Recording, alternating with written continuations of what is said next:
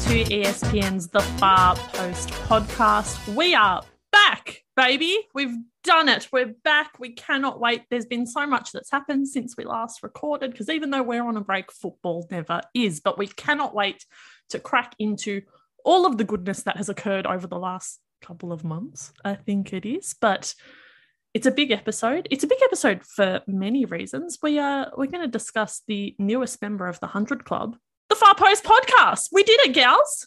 We only went and did it. Cannot believe that we made it to 100 episodes, actually. Where is our jersey with 100 on the back? At ESPN, looking at you. No, you've been a little bit busy lately, but we'd appreciate it. Fellas, you'll be getting a strongly worded email after this episode is released. Anywho, but no, we cannot wait. We've got lots of English football to talk about, the Champions League final, the Paramatildas at the IFCPF World Cup. There's so much to crack into. So let's get started. Before we begin, we want to acknowledge the traditional owners of the lands we're recording on today, the Wurundjeri and Gadigal people, and pay our respects to their elders past and present. For the 100th episode, you have the full gang: me, Marissa Lordanic, Sam Lewis, Angela Christian Wilkes, and Anna Harrington. As we have done for basically 100 episodes now, let's start with some You Love to See It, because there's been a lot to love in the last few weeks. As I said, it's been a while since we've recorded an episode, but let's crack in. Sam, what did you love to see over the last few weeks? I love to see so many things, but the thing that is freshest in my mind, largely because I was up at 3 a.m. in order to experience it with the other insane people in Australia, was Amandine Henry's opening goal in the Champions League final for Lyon.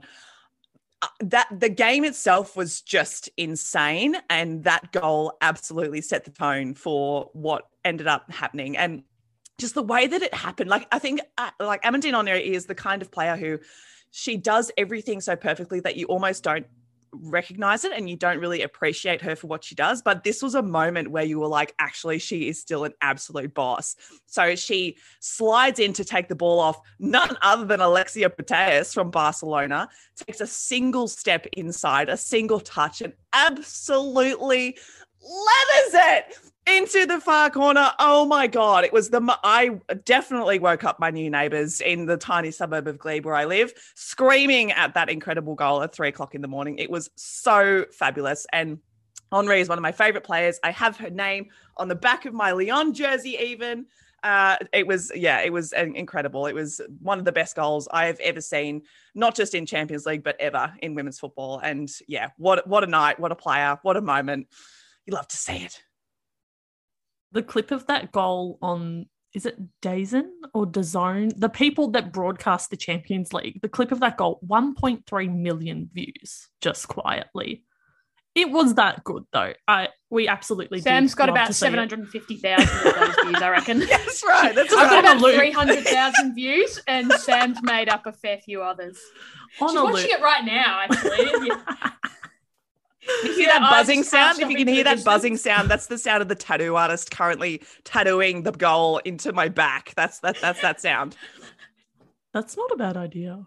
But you should still get the Ellen White tattoo. Anyway, we're getting off track. Angela, what did you love to see? There was so much to love about the Champions League final. I'm going to confess something right now and get it off my chest. I do this thing where I'm like, I'm going to watch the 3 a.m. game from bed, and it's going to be fine. I'm going to be comfy. It's going to be great. And that never, ever, ever, ever, ever works. Like, I put it on and it's like ASMR. I'm just like back to sleep straight away. So I have watched the replay, but listened to myself, get up, go to the sofa, just move slightly. Anyway, but so I didn't get to see this in real time, but I really love Panyos's save. Well, she did a couple of them, but there was just a really fun one where she sort of just leapt through the air, parkour, punched it away. I think it was Heidelberg who had the shot. And yeah, FCB's defense at that point, they were just a bit scattered. So she really pulled out all the stops to kind of keep them in it. And I think they did score their one goal shortly after that. So it could have been, I don't know, if that goal had gone in, they would have been on the same score where they lost last time to Lyon, and now it's one less. So it's important, it's good stuff. Anyway, so I really enjoyed that.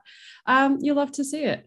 Also, I'm struggling with like, I've forgotten everything that's ever happened in the past few months. There's just so much, yet so little in my brain.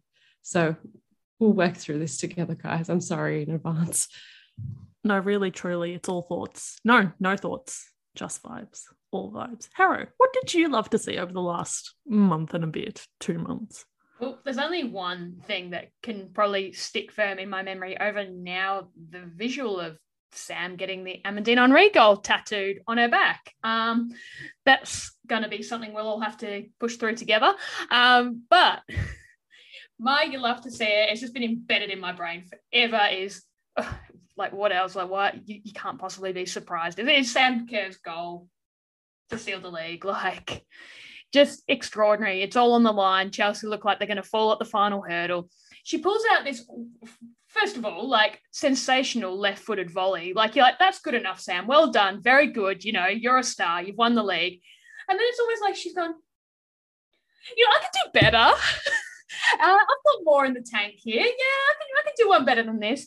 And, like, if you haven't seen this, like, while you're listening to this podcast, let's be honest, like, because if you haven't seen this goal, I don't know what you've been doing for the last month, but obviously takes it, like, chests it down to herself, sort of spins in midair. I can't imagine the type of, like, core strength you have to be able to pull this off. And obviously, just as we see, leathers that lob into the back of the net. I just don't understand how you can do it physically. Apparently, she practices this sort of shit in training all the time, which is, of course, how she's able to do it in a big game. But yeah, we've talked about it. Like, Sam Kerr has just got better and better and better and better since joining Chelsea. Like, from the player that left just after the 2019 World Cup to the player she is today. Like, she's just above, like, everyone right now. Like, I'll be shocked if when the next round of, Player of the Year awards, Ballon d'Or, etc., come around, she isn't the favourite, because I think she's just gone to another level again this season. And yeah, she pulls out the big goals in the big moments, especially for Chelsea, and they're not winning any of those trophies without her. So Sam Kerr just, and then just to cap it all off, she went and scored another brace in the cup final as well, just because she can. So yeah, Sam Kerr just going from strength to strength and pulling off one of the best goals you'll ever see. Oh, you'll have to see it. We always do. It's been 100 episodes of you gushing over Sam Kerr, and you're right to do it, and you should say it. But we'll start from the beginning. No, we won't. Angela's going to say some things. I think our very first episode was us chatting about Champos as well, wasn't it? Yeah, it was. That's real cute. Full circle. Yeah, so that was 2020. That was Ellie's first Champos. Oh, geez. Look at us. Oh my God, that's so fun. Look at us. Look at us. Who would have thought? Not me. Oh my God. Anyway, what we will do though is we will stick with what Harrow has just discussed and kind of do quick recaps of the FAWSL and the FA Cup, because it's been a little while now, but as Harrow just mentioned, Sam Kerr just continues to do things. So Chelsea won the league with a 4-3 win over Manchester United on the last day of the season. Steph Catley's absolute banger for Arsenal got lost in amongst the wash of Sam Kerr's ridiculous goals, but it is what it is, unfortunately. And then Chelsea obviously defeated Manchester City 3-2 in the FA Cup final. Any quick thoughts on those two games, my friends? First of all, I just thought it was awesome that Arsenal pulled off this sort of fight back this season. They felt like they were getting into, I don't want to say the doldrums, because they were still the third or fourth best team in England before this season, but their turnaround under Ardevel's quite impressive. I love the way Caitlin Ford really came into her own as the season went on. Steph Catley, I think when we were first doing this pod was when she was coming off the injury and the really bad hammy and just couldn't get a run at it. And now she's obviously re-signed at Arsenal, is having a great time, playing really well. But yeah, it was a really exciting race. I think with some of the coverage, you'd almost be inclined to think that Chelsea had already won it before the final day. But it like literally came down to not even the last game, like the last half of each of these games. Like Arsenal had one hand on the trophy for half of the final day before Sam Kerr did Sam Kerr things. But yeah, just awesome, like super competitive. Man City obviously just fell off the pace quite early, and you'd imagine they'll be back sort of with a vengeance next year. I think what I really enjoyed was that all the Aussies sort of came into their own, including Alana Kennedy, who started the season like just totally out of favour. I know she had some things going on like personally and with her health and those sorts of things, and had some injuries and that sort of thing. But to see her really solidify herself was super impressive, and she became such a key part of that backline. And I know she had the turnover in the FA Cup final, which was unfortunate. And yeah, obviously Sammy did Sammy things. Poor Alana. But yeah, I thought it was just a really exciting season. And, you know, all our girls are going to be, provided they stay at the clubs, are going to be playing Champions League again next season. They're all going to be involved.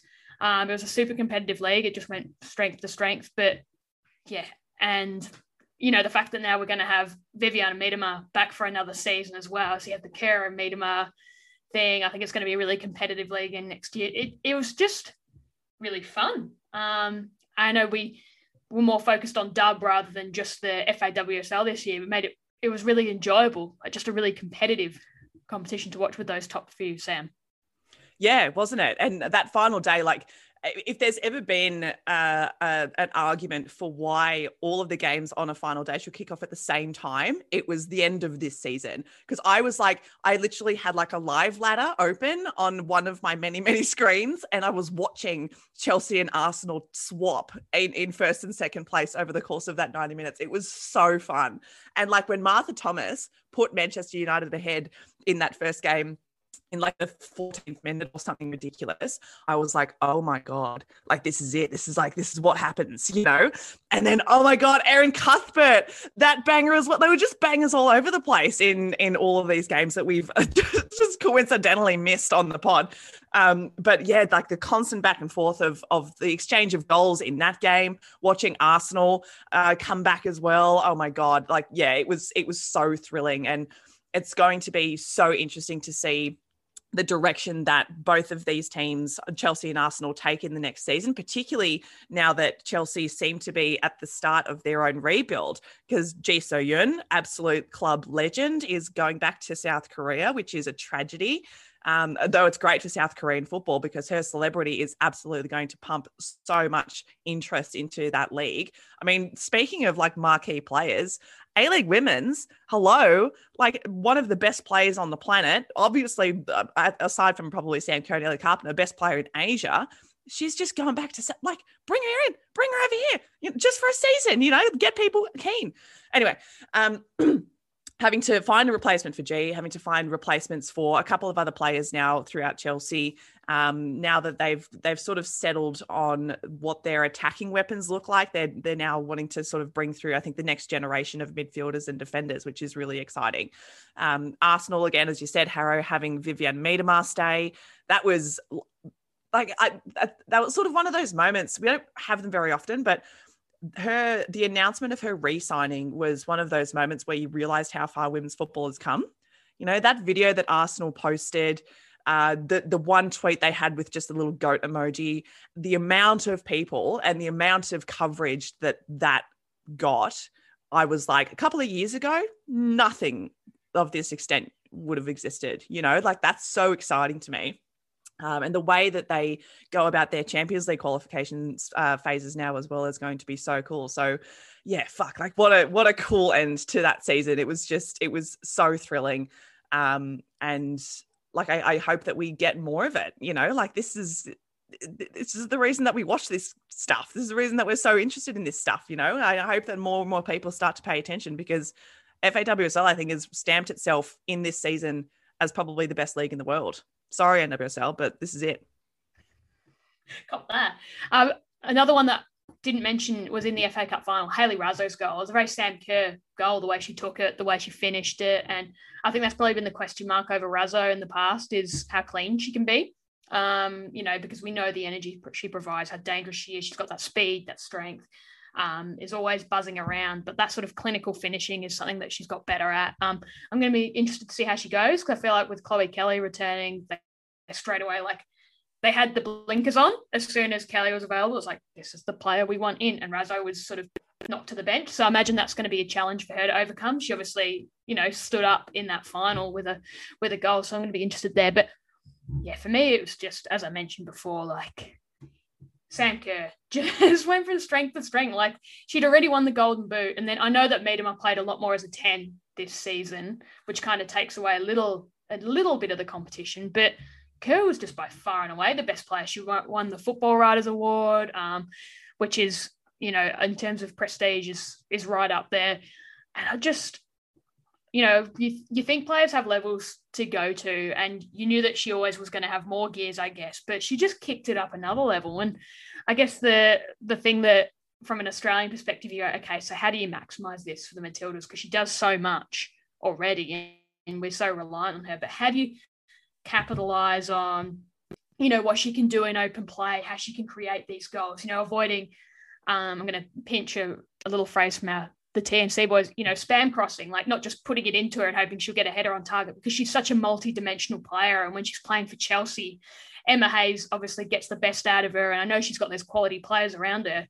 But looking at the way some of our girls have gone in Europe and in England this year, the way Caitlin Ford has really shone as the season has gone on, Steph Catley, how do we get the best out of these players heading into a World Cup year? Because, maybe people said in 2019 we didn't get the best out of Sam Kerr at her peak. And I think it's shown that 2019 was not her peak, because she's gotten better and better, and she's maybe coming into that now.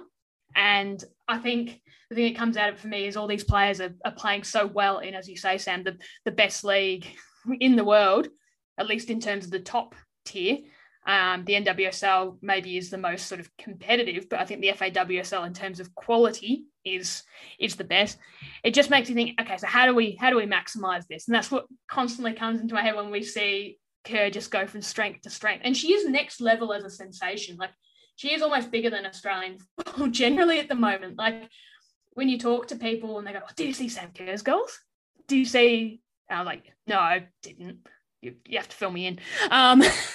But like, it is like that. It does feel like the Kerr momentum has gone to a whole another level. And there's only a real sort of handful of Australian athletes who can command that sort of attention. I think Barty was similar in tennis, where, the interest in Ash Barty surpassed anything with tennis. And I think Sam Kerr's at that same sort of level. But it just, heading into a World Cup, it's like, how do we maximize this? How do we get the best out of this player? Because she's just getting better and better. And she was clearly the standout in the season just gone. The league with so many incredible players. And we talked about when she first joined the FAWSL, people saying, oh, but Chelsea have, I don't know, Ramona Bachmann in there, and they've got all these players, and Frank Kirby, who's a sensational player.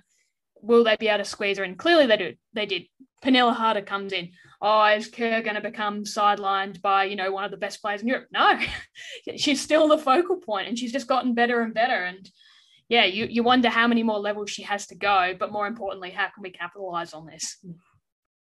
I think also, like, when there's those conversations around, oh, this fantastic player like Harder is coming to Chelsea, that's just like the competitive training environment is going to benefit players like Sam Kerr. You don't want her twiddling her thumbs at a team where she's the standout player all the time and she's got nothing to work for. So makes a lot of sense. I was going to say congratulations to Anna, who just listened to our season predictions. You won.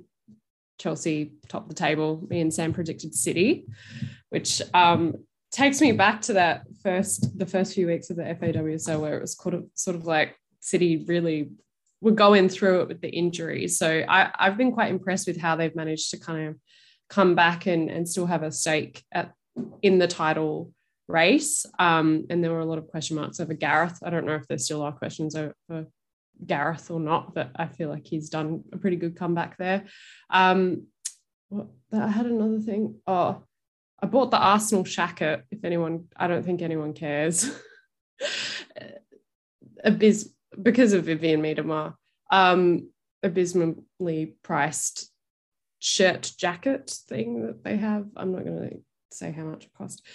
Also, just another random FAWSL thought. West Ham finishing in the top half of the table. That's nice. Gross that Spurs are directly above them, but it's significant improvement on last season, which is good. And I was just going to say as well, Sam, are you excited? The next Yeah, Very baby. Finally, far out. Yes. But also, speaking of predictions, it's all flooding back to me now. I did actually say I thought Tottenham would be relegated, which happy to be wrong. Happy that Kaya Simon is going to be staying in the top flight. Happy for Rhiannon Skinner. Happy that the club seems to be in fairly good straits at the moment in both the women's and the men's. You know, that's good for football. But yes, I'm thrilled that Liverpool are finally giving a shit about their women's team. They absolutely stormed to the championship title, and they are going to be, I reckon, a pretty serious force come next season, because they finally have the resources and the platform to recruit some really top quality players. So I'm going to be really curious to see what this off season looks like for Liverpool. But I think that they should still keep their spine, because it's a playing group that they have had for the past couple of seasons. They've already sort of started to shed a couple players here and there. But now this is hopefully the first and last time that they will ever see the second division of football in England. I hope that they stay up for the rest of their existence, because they're a really storied club. I care about them a lot. And yeah, I'm hoping that that was sort of like the crap season that they had to have in order for the club to realize how important this women's team is going forward. Sam, don't worry, we can still make lots of jokes. Wouldn't expect anything I think less. it's important to clarify this. I feel like I can't believe you didn't run with it means more. Getting back into the top division. It means more. It wouldn't. Are they going to be allowed at the post. training facilities now, Sam? That's actually a really good question. I don't know. Well, the blokes can't have it. They didn't win any titles today. Oh, there we go. All right. There it is. Carry on. Play on.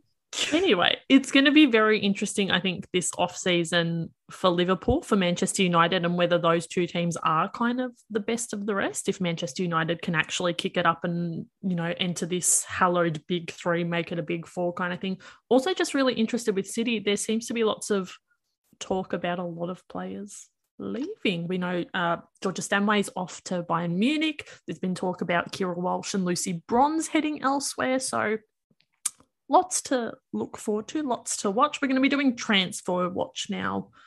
The women's game continues to grow, but let's talk about... But you just said transphobe watch. And I was like, we're also doing that. We did on Saturday, and it was a delicious thing to watch, but we're not going to talk about politics. This is a football podcast.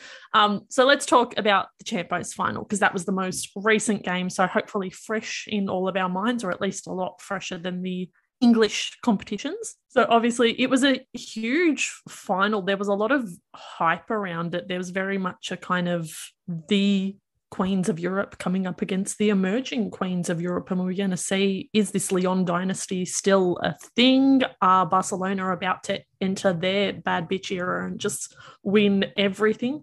We were going to find out, and we found out that Lyon absolutely are still in it. They won 3-1, goals to Henri Hegerberg, fuck me. Goals to Henri Hegerberg and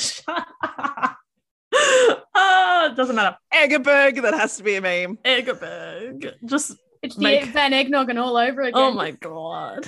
Why am I thinking? I haven't had breakfast. That's why I'm thinking about eggs. There were lots of sensational goals, as we've already mentioned. Henri's was fantastic. Barcelona's play for that Putellas goal to bring it back to 3-1 was absolutely phenomenal. But we had a little chat about it beforehand. Was this how we expected this final to go? Before we touch on that, I'd love to just a little quote from Hegerberg pre-match that I think sort of sums up the state of play heading in. Because to answer your question, I think a lot of people thought Barcelona would do the thing. And I think maybe Barcelona thought they would do the thing and got totally taken by surprise by a Lyon team that now has Ada Hegerberg. Eggerberg. I'm going to egg you on with this one. Anyway, there's a great quote from her before the final, and Glenn Moore, who I work with at AAP, actually chucked it in his report. She said, there was women's football before Barcelona, and it was played here, Lyon, for years. We have to win again to regain our place in world football. So I think that's almost a scene setter. As you say, Marissa, you had the up and coming queens, Las Reinas of Barcelona, coming up, and you had Leon, who is the old established. We were doing this before any of you even cared. Like before Barcelona were a thing, we were here, we cared. And I guess Hegerberg was sitting on the sidelines with that ACL recovery, watching as Barcelona, sort of worked their way up to, challenge for top spot. And they were the champions of Europe last year. So it sort of set the scene perfectly as the old guard, led by players like Henri, like Sam mentioned, Eugenie Le Sommer. And let's not forget, Leon last year had players just go off to America and hear this, that, and everything. It was a little bit chaotic, and it sort of felt like maybe a return to normality this season. They recovered after losing Kumagai, those sorts of things, versus the up-and-comers. And, yeah, I love that it sort of set the stage that way, because you wonder how much more does this Leon team have in them. We know that they've sort of recruited for the future with players like Ellie Carpenter, who we touch on, and Macario and these sorts of players. But Barcelona were very much the, I guess, on-trend team. It's the, traditional men's powerhouse coming through and setting the tone. And I honestly think a lot of people thought they would get the better of Leon, and they would have been shell-shocked by what happened. And Sam, you mentioned 3 a.m, you were up losing your little mind over it all. And I mean, did you see this coming, Sam? Because I think people obviously would have thought it was competitive, but I reckon Barcelona would have been pretty heavily favoured, to be honest.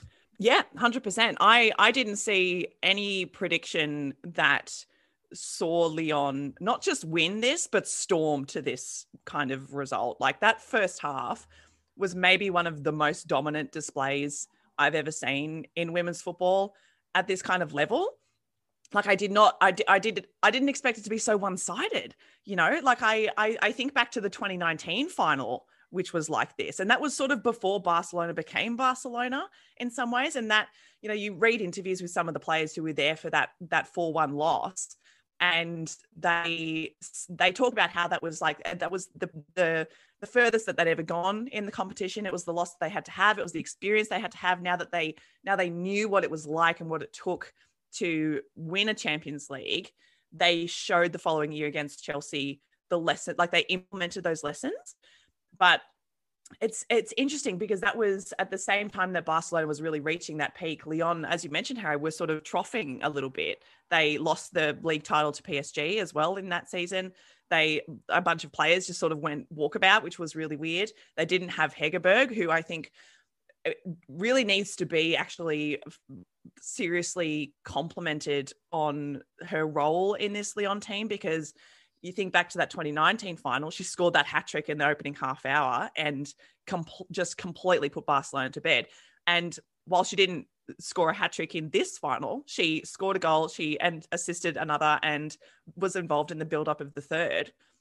Without her, and without her work rate off the ball, without the role that she plays in terms of connecting all the players around her, I don't think Leon does what Leon did against Barca this time round. I think she was absolutely critical for them. And Sam, I mean, it's just... Is it fair to say if Henri is like Leon's heart, then Hegerberg is... she's their soul, really, isn't she? Like, they can't exist without her, it feels. Yeah. Like, I know they brought in Endler, I mentioned Macario, but it feels like she's the one that holds it all together. She's maybe the glue. She's the profile. She's the face of the club. She is, like, when you think Leon, as much as you think of players like Henri and Wendy Renard, Hegerberg is the spectacular one, right? She's the 100%. One that, she's the point of difference. She's the one that brings it all together. She's the one that said, no, for so long, fuck national team football. They don't treat me the way Leon do. So much of her identity is based around Leon. And I think when you have a player like that, you can't help but sort of, that player becomes part of your identity as well. Yeah, totally. She just seems to be what takes them to that next level. Yeah. She's the all-time leading top scorer of the Women's Champions League as well. And she's only 25, 26? Like, extraordinary player. Yeah, she's just unbelievable. So, yeah, I mean, I had a bet with a friend. I don't often bet this, but I had a bet with a friend. I think I was maybe the only person amongst my friendship group that thought Leon would win this. And it was largely because I wanted Ellie Carpenter to do well, which I guess in doing so, I sort of sent out a curse into the universe, but we'll talk about that. I predicted 4-2, that Leon would win this 4-2. And I sort of got a little bit of the way there, but because everyone thought Barca would do it. Everyone thought, like, we've seen their league stats this season. They didn't lose it. They didn't drop a point. They won every single game. Like, they scored 170 something goals and conceded eight goals they conceded over the course of their whole 30 games in their league, right? Like, you look at those kinds of things, you look at all the crowds, you look at their style, you look at the fact that that's basically the Spanish national team with a couple of stars sprinkled around it. Like, everything pointed towards them usurping Lyon and really stamping themselves as the biggest women's club currently in world football. And I am so glad that they didn't do that, because it means that there's still competition. It means that it's no longer a one-horse race. Like, I'm glad that this has happened, because Barcelona again are going to be like, well, fuck you guys. Like, we're going to come back even bigger, even stronger next year. We're going to recruit more players who are going to take us to that kind of level. And Lyon are going to continue to respond to that as well. Like, this is the Barcelona Real Madrid of the men. This is like, it's great. It's great. That's what I'm saying. Can I be sad for a moment, Marissa? Ellie Carpenter got taken off in the 13th minute. She had to be taken off on a stretcher. I mean, the initial thoughts is suspected ACL, right? I think everyone, when you see a player go down like that, you go, it's the worst. It's an ACL. Hopefully she's avoided that. We would love to see that. Lyon weren't overly optimistic post-match. We saw Ellie in a full leg brace. Credit to Ellie Carpenter and Angela, your tweet, your "oh, she going" one about Ellie Carpenter on crutches, hopping on one leg to meet all her teammates celebrate. She was hopping on one leg faster than I reckon I can run on two. Like, she's a very speedy gal, Ellie, but the strength was incredible. I also think it is worth, we'll talk about the ramifications for the Matildas, but I think it is a real credit to Ellie Carpenter. She was obviously on the field for the Henry goal, so she did play a role before she got injured. But the way she was able to put her personal disappointment behind her, to get around her teammates, to support them, to be clearly front and center in the celebrations, if you had a look on social media, I think is a real credit to her character. And just underlines why she is such a top professional and a top player, and is going to be a top player for many years to come, regardless of what this injury setback is, because I imagine it'd be so easy to straight away, the world's falling in, woe is me, will I get back before a World Cup? What does this mean? Like, all the questions you have, and at such a young age, at 22, a player who has never really had a serious injury in her career. She's been very, very durable, and, her athleticism and her professionalism and all these things since she was, 15 have really, helped in that regard. And you've got no doubt that, much like, say, a Chloe Logarzo, she'll put everything into coming back from whatever injury it turns out to be. But I thought that was a real credit to her, the way she could pick herself up again and didn't let it drag down Lyon. And they obviously carried on and won. And she gets to say, even though it was only 13 minutes, she actually was on the pitch for this Champions League win. And you can tell it means something different. She was saying to our guys at AAP, I think she said to you, Sam, spoke to the SMA, she spoke to everyone before this game about how she wanted to actually, play a role in a final, whereas before she was, on the bench with Lucy Bronze having her send-off. But I mean, from an Australian perspective, I think the immediate wash-up was, yes, Ellie Carpenter's done this, but oh fuck, she has potentially done a really serious knee injury. And what does this mean for the Matildas? And Marissa, you were saying pre-recording, we're sort of at that point now where, and I know when I was updating our story yesterday, everything now in terms of injuries is going to be in the context of the World Cup, because we're close enough now. It's only 14 months away. If she's done her ACL or another serious knee injury, that's looking at up to maybe a 12-month recovery time. So if you're Ellie Carpenter, right, you are now in that spot of racing the clock, the race against time, these sorts of cliches. I mean, I guess the first impression is, what does this do for the Matildas, and what does this mean for Ellie Carpenter? Dan? Yeah, it's kind of terrifying. I'm hoping that it's not an ACL. I'm hoping that it's a different kind of knee injury that perhaps takes a little less time to recover from. We're not going to know anything till probably midweek when she gets scans back in Lyon. But the immediate thought of mine turns to the upcoming friendlies that we have against Spain and Portugal, and what Tony Gustafsson is going to do and who he's going to use.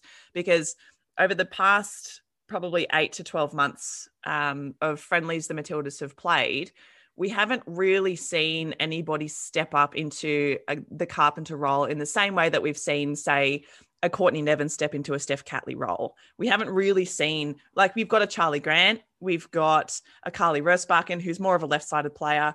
You know, we don't like, it's sort of worst case scenario in the sense that now that we've realized that this is a player who's not going to be available, the pool of players below them is actually really, really shallow.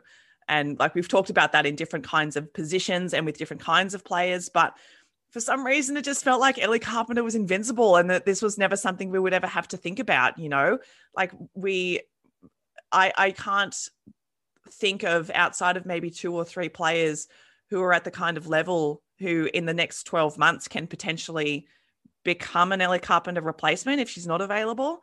But at the moment, it's like emergency sort of stations, I think, for the Matildas coaching staff and for Football Australia trying to figure out what to do here, because they haven't used their time wisely in retrospect. They haven't been giving serious match minutes to Carpenter type players who can play in that role in case this did happen.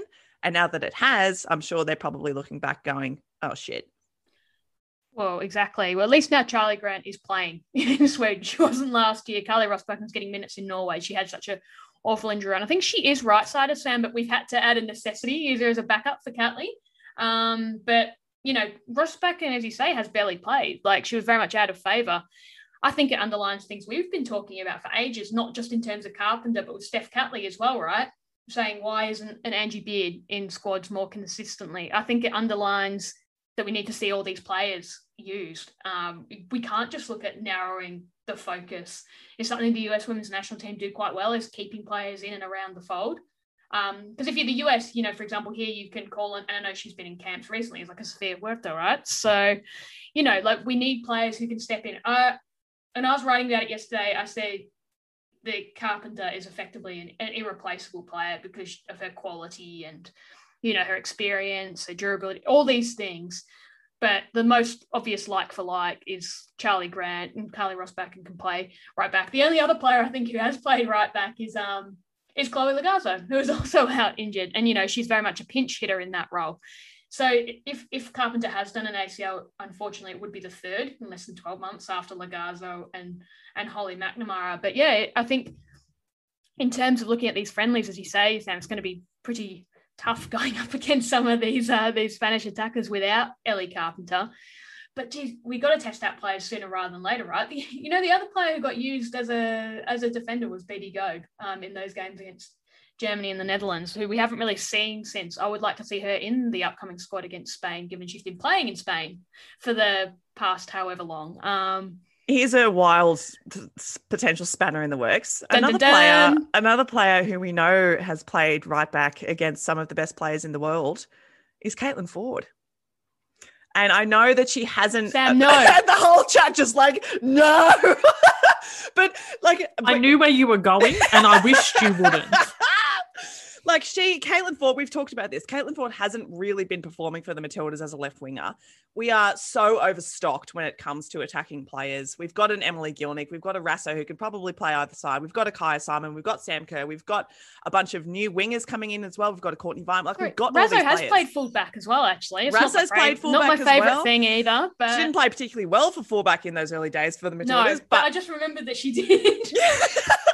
So we've got versatile players, right? We've got players who have experience in those roles, that probably not their best roles, but they can do them. And so, yeah, I'm going to be curious to see what's going to happen now, because are the Matildas coaching staff going to stick with this whole narrowing the focus? We've got our playing group. These are the players that we need to be able to mold and shape depending on circumstances, or are they going to just put a little bit of a hole in their bubble and reach out and pluck another right back, like a serious dedicated right back to come in and fill that spot? I don't know yet, but I think these upcoming friendlies are going to tell us.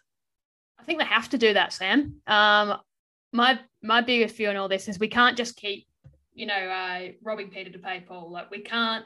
It doesn't work. Like, we saw it with Ellie Carpenter playing centrally. We missed her so much with her strength. And we know that there was reasons why in those early games in the Olympics she played as a centre back. But I think so much of what we've seen over the past few years, look at Steph Catley going central as another example in the, at least Kellen Knight days. Sorry, Marissa. When she had to play left back instead of midfield. I think it just shows you're better off having players where they play their best. And to be honest, the recent rounds in Europe have made me think, well, should we play Caitlin Foord more centrally because she's done so well as a 9 at Arsenal? And we know that Sam Kerr can move around and be so fluent in the way she plays and maybe not get so isolated. Like, these are the things that you go, well, actually, does Caitlin Foord playing as a 9 look better for us? I think we've got to look at a right back. Like, what's the point in having Charlotte Grant in squads if we have no faith in her to actually be able to do the thing? Like, why pick her at all, to be honest, if she's not going to do it? And we saw some moments that she can perform. We saw against New Zealand, she got thrown in.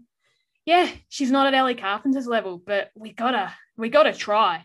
Like, and that's what these friendlies are for, right? If Charlotte Grant is going to be in our World Cup squad in a year, she has to show she can do the thing at the level. And there's never going to be a better opportunity than now. And if she gets totally burnt by Spain and Portugal, and you've got to back her that she won't, then you have to think, well, who else is there? And as you say, Sam, cast the net wider, look at who are our experienced options, et cetera, et cetera. But now is the time, right? Like, you always think, well, Ellie Carpenter won't go down. She has. We don't know how long for, but this is the time where you've got to test players out. And they, as you say, Sam, it's maybe a missed opportunity that they weren't doing this already. But yeah, I think if anything, this injury should be a real, I don't want to say a wake-up call because they're professional coaches. They know what they're doing. But like, that you can lose any player at any time. Look at Leon losing. They never would have thought that they'd lose Ada Hegerberg, not just for 12 months, but for what, full 18 or something it ended up being. You have to have these contingency plans. Like, and again, with like, if we move Caitlin Foord wide, what if, and that's the worst possible thing, something happens to Sam Kerr, right? You need to have the next one in. And I don't think it's an Emily Gielnik. I think it's Caitlin Foord is the next option at 9, or Mary Fowler, right? So we need our best players playing where they're at their best. And unfortunately, I think that means that we're going to have to entrust the next fullbacks to come through, or next defenders to come through and fill the void a bit. But as you say, Sam, hopefully not an ACL. We all got our fingers and toes crossed. But I think now's the time to go, who can step up? And I mean, name up in lights right now is Charlie Grant, right? That's something that we will discuss more so once we actually have squad announcements. We'll do a little preview of those upcoming friendlies against Spain and Portugal. But Spain's a really good segue to have just a little bit of a chat about another Matildas team, the Para Matildas, who were over in Barcelona at the very first IFCPF World Cup. The announcement of the Para Matildas occurred 71 days before they made it to their first ever World Cup final. And every time I think about that, it blows my tiny mind. I cannot believe how well they did. The final against the US was absolutely unbelievable. They were just magnificent. I know they didn't win the World Cup final, but they made a World Cup final and they came second, and they were just absolutely phenomenal. Sam, I know you were tweeting along, watching all of these games. So tell us a little bit about the Paratillies. The Para Matildas are my current favourite national team. I am obsessed with this team. I was lucky enough to go along to the jersey launch for the team and the captaincy announcement, which was done at Football New South Wales. So not only was this team put together 71 days before they made the World Cup, but they didn't actually play their first game together until 13 days before that opening game in Spain. It was amazing. So the fact that they have made it as far as they have, the fact that they are the first senior Australian team to make a World Cup final, the fact that they won a silver medal, the fact that they had two players in co-captain Georgia Bykoff and goalkeeper Caitlin Smith, who took out individual awards from that World Cup as top scorer and best goalkeeper, all with the absolute just peanuts of preparation and resourcing, is extraordinary. And when you sit down with these players and you talk to them about what it means to pull on the green and gold of Australia, it's the kind of conversation that reminds you of how important these opportunities really matter and what it does for players like these to be given finally the absolute smidgen of a pathway to pursue football at this kind of level, that every single player who I've met from the Paramatildas has their own unique, really inspiring, really powerful story. One of my favorites is Nicole Christodoulou, who is a 29-year-old teacher out in Western Sydney. She grew up obsessed with football. She wanted so badly to be a Matilda. She talks so much about running home from school and watching YouTube clips of Messi and Ronaldinho and going out in the backyard and practicing with her football. But when she was 21, she had a stroke, and that was it. She felt like her entire life, her entire dream, all of her aspirations came crashing down around her. And there was a really beautiful interview that she gave with Channel 10 where she talked about how football was the only thing that was getting her through her rehab. It was the only thing that she could turn to that gave her hope and that gave her a drive to try and get her body back.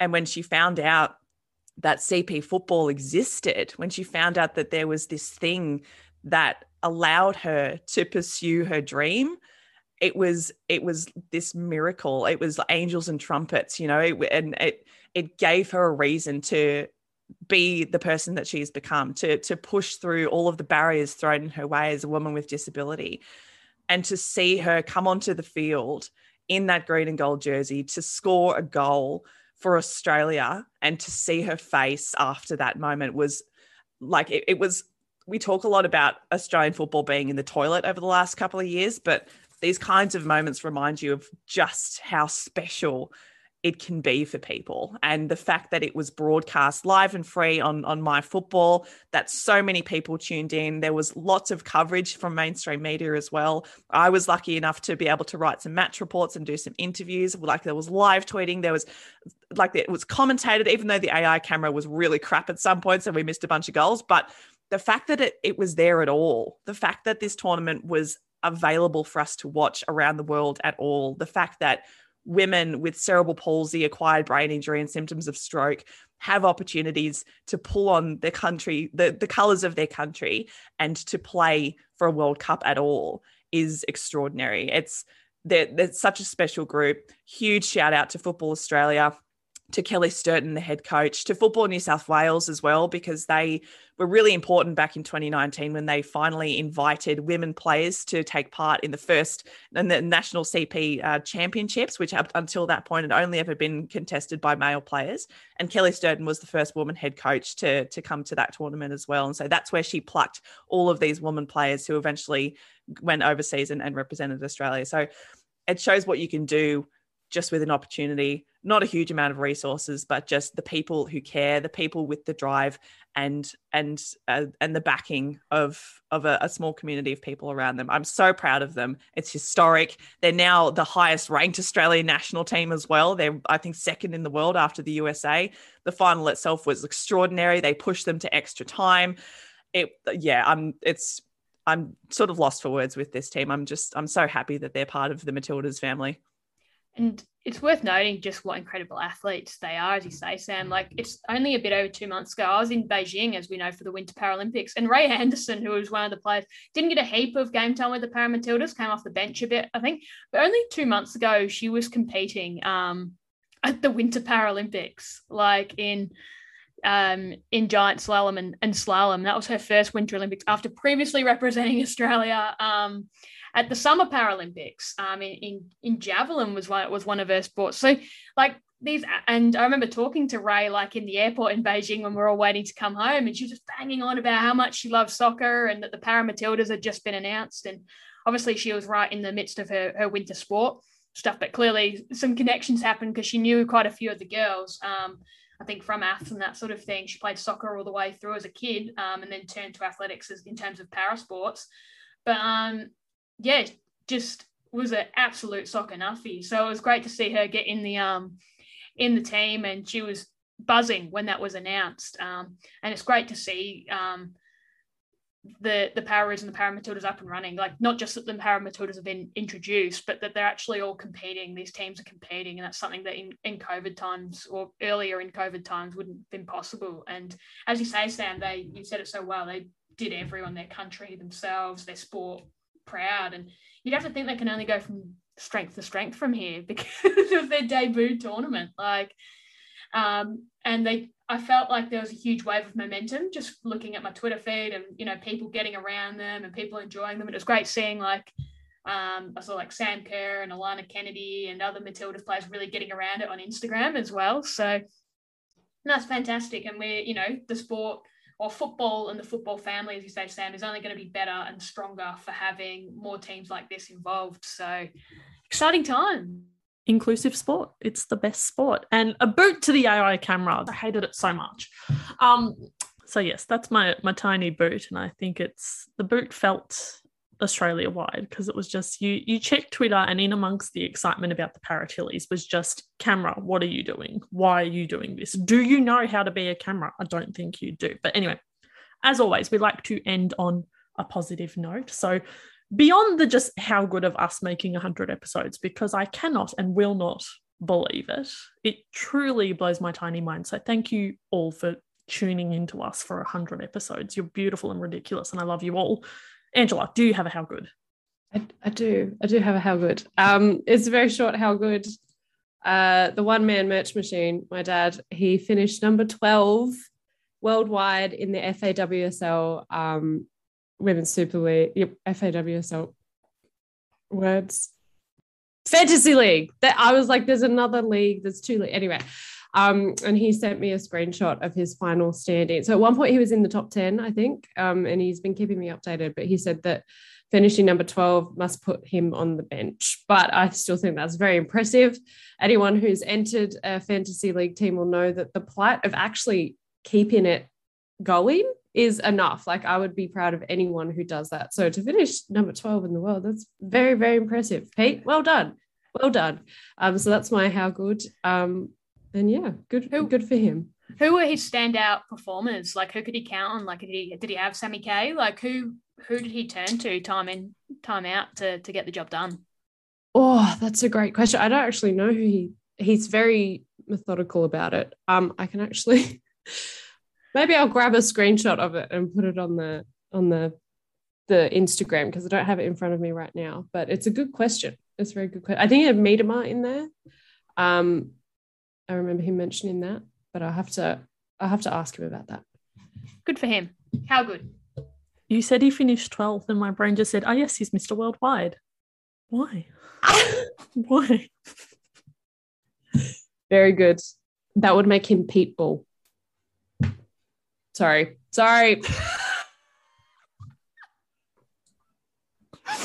Oh, my God.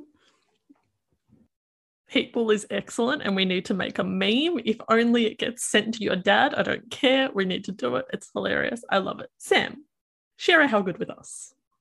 So outside of the Paramatildas and all the other great stuff that we've been talking about, one person who I think is really, really under-acknowledged when it comes to women's football, and a player who I want to give a massive shout out to, is Wendy Renard.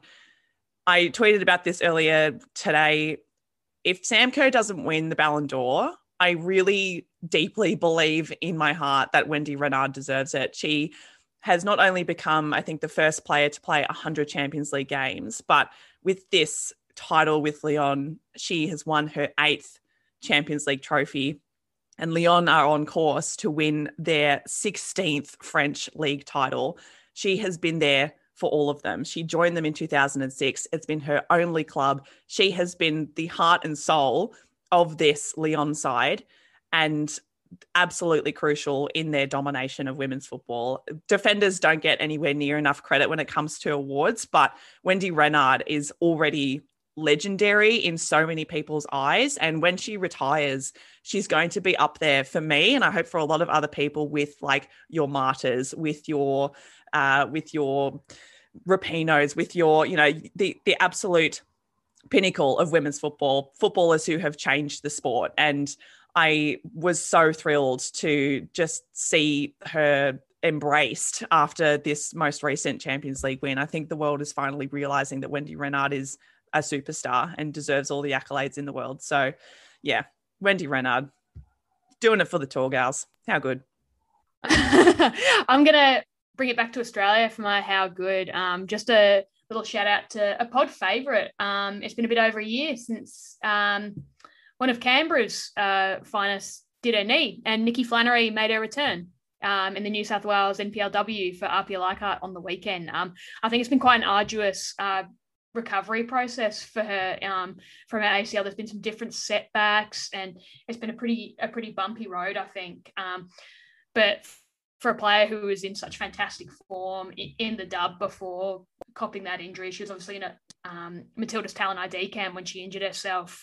It's great to see her back out there. Such a fun player, a talented player, and I think in that mix of players that will be wanting to make a bit of a statement in the upcoming season. So, big congratulations to a pod favourite, Nikki Flannery, coming back from ACLs successfully. How good?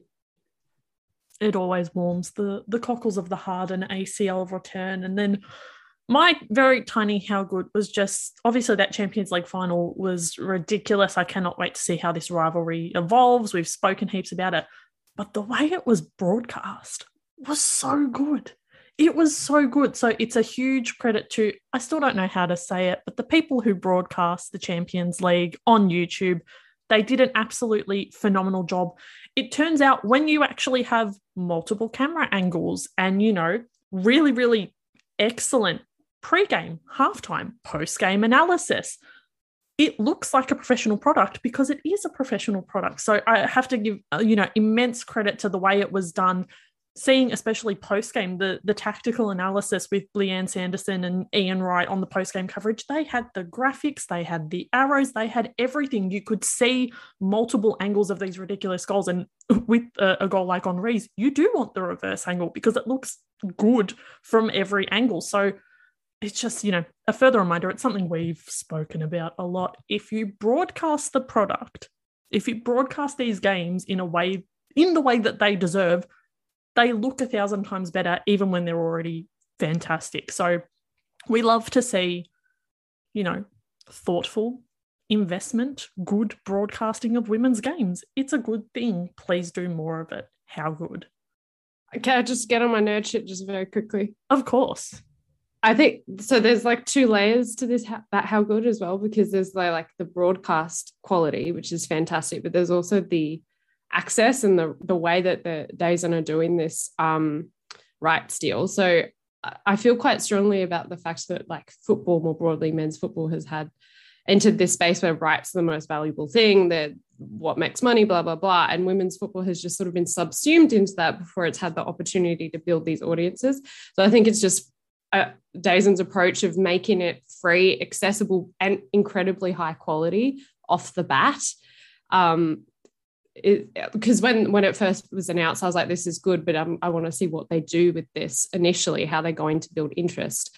I think it's really fantastic. So it will move to a paid model eventually, but I think it's going to be great when they do that. People are actually going to be like, they're going to trust in DAZN to do a fantastic job of it. And so I've just been super, super pumped around that. It's because, it's not, we've talked about this in a number of different contexts. When you look at women's football and developing the game, you can't just copy and paste what men's football has done. And that does sometimes feel like the case in terms of rights deals, especially for, grumpy Australian football fans who subscribe to a bajillion different services to watch the different leagues that we have splintered across the broadcasting landscape. So it's a double thumbs up.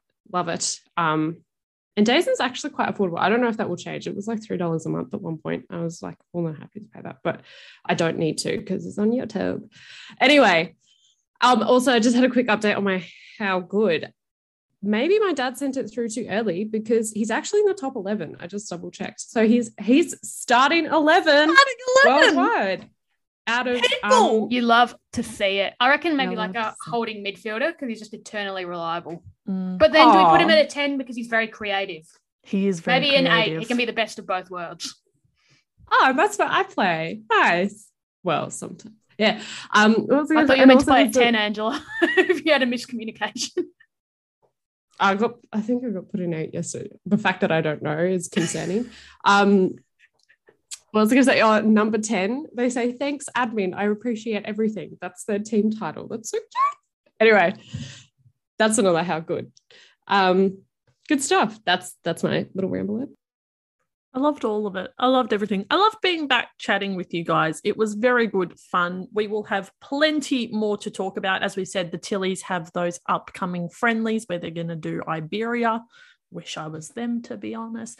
There's so many other things that obviously we will be chatting about, and it will all be here on ESPN, and you can read some stuff on espn.com.au.